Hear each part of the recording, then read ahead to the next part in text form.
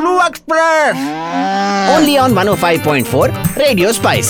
Full to twisted. Hello जी, नमस्ते। लालू जी नमस्कार।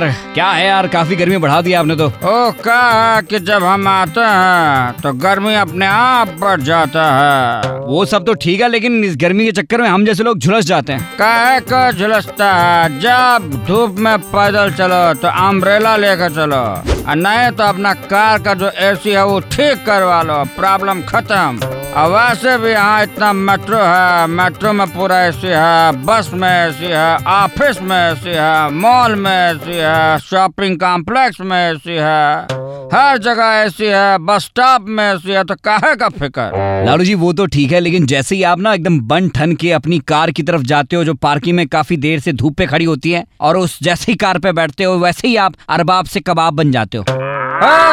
बैठने के पहले एसी ऑन कर दो। हाँ, बट आप ये बताओ यार, हर जगह मेट्रो आ रही है, बिहार में क्यों नहीं मेट्रो आ रही है, पटना में क्यों नहीं आ रही है? हमको ऐसा बहुत लोग बोला है लालू जी, बिहार में भी मेट्रो लाई है। बहुत आईएएस जो आईआईटी में बंदा निकलता है बिहार से, वो सब बोला। हम बोला बुड़बक शुभ, कौन मेट्रो नहीं आएगा बिहार में? तो वो लड़का बोलता है क्यों लालू जी, क्यों नहीं आएगा? हम बोला मेट्रो में खिड़की उड़की नहीं होता, तो हम लोग खैनी खा के थूकेगा किधर? हो Lalu express Only on 105.4 Radio Spice. Full to twisted. अच्छा, जो शाहरुख के घर के बाहर जो ग्रेफिटी पेंटिंग की है वो किसी बिहारी नहीं तो नहीं की?